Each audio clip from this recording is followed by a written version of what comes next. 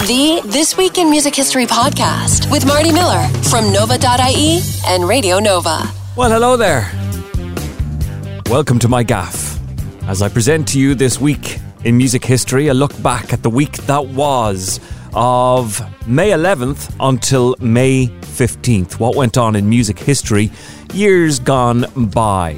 Well, here in the real world in Ireland, we're getting ready to slowly reopen our country. In years gone by, there was no such thing as social distancing. In 1974, this very week, Led Zeppelin went to see Elvis Presley in Los Angeles. Here's Robert Plant remembering that gig and the mistakes. And a couple of times he made mistakes. And I remember that night at the Forum, he was doing something like Reconsider Baby or whatever it was, the Lowell Fulson song. Yeah. And he stopped it and he said, wait a minute, we've got Led Zeppelin in here tonight, we've got to get this right. Well, hello there. Wait a minute, hold it.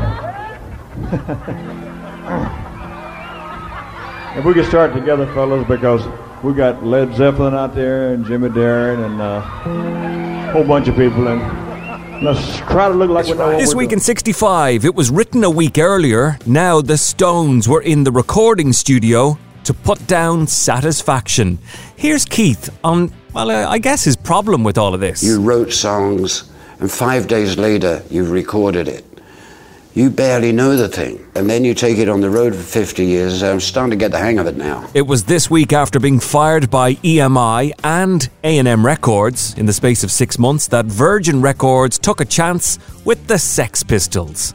Here's Richard Branson. I'd heard a lot of excitement about this new band called the Sex Pistols, and they were performing at the 100 Club in Oxford Street. And I went down to see them. Everybody was, jumping up and down and going absolutely mad. I remember just sort of watching, thinking, I've never seen anything like this.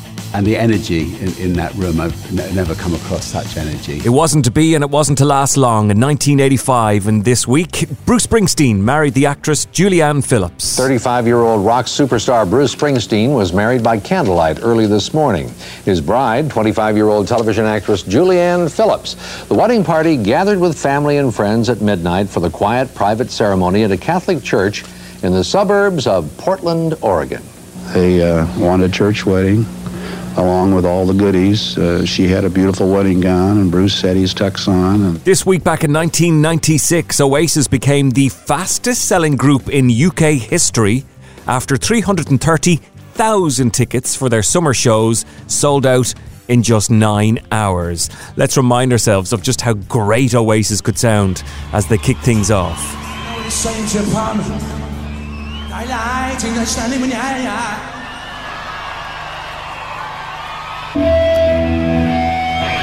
Cigarettes and alcohol, yeah?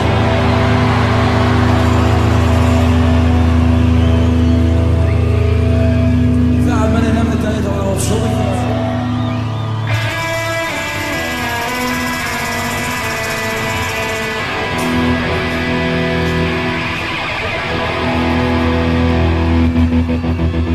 1998 in this week, George Michael was fined after being convicted of a lewd act in a Los Angeles Jack's.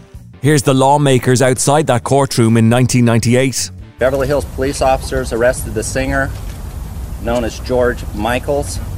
Mr. Michaels was arrested for a violation of 647A of the Penal Code, engaging in a lewd act. The arrest was made by members of the Crime Suppression Unit at Will Rogers Park. They did go into the restroom area of the park and did observe Mr. Michaels engaged in a lewd act.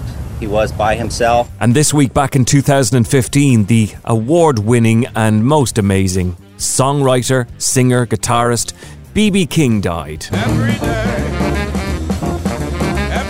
I have the blues. Every day I have the blues. Yeah, you see me worried, baby. That was the magical gift B.B. King shared with the world for more than 7 decades. Having purchased his first guitar at the age of 12, he hardly knew a life without playing. So it's no surprise he was performing until the very end.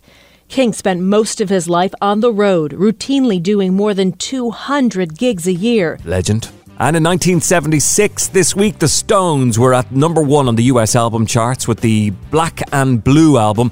This was the first studio appearance for Ronnie Wood after he'd replaced Mick Taylor. I was in the back seat with Mick, and Marshall Chess and Mick Taylor were in the front seat. And apparently that night he told him he was leaving, and I knew nothing about it. The Stones didn't want to break up the Faces. They didn't want to say, hey, Woody, leave that lot and come with us. But of course, that's exactly what happened.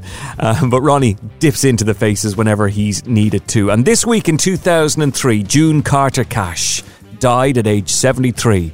Here's Johnny Cash in interview. She was my biggest critic, too. No. If she didn't like something that I did, she told me about it in a hot minute. I imagine it must be to be married so long and then to lose someone. I imagine people would sometimes just want to stop and say, because spouses sometimes just follow each other, but you're still going and ready to go. Where do you get the energy, the strength? She told me in the hospital, said, go to work. I said, what are you talking about? She said, don't worry about me. Go to work. And of course, poor old Johnny would be gone some 6 months later.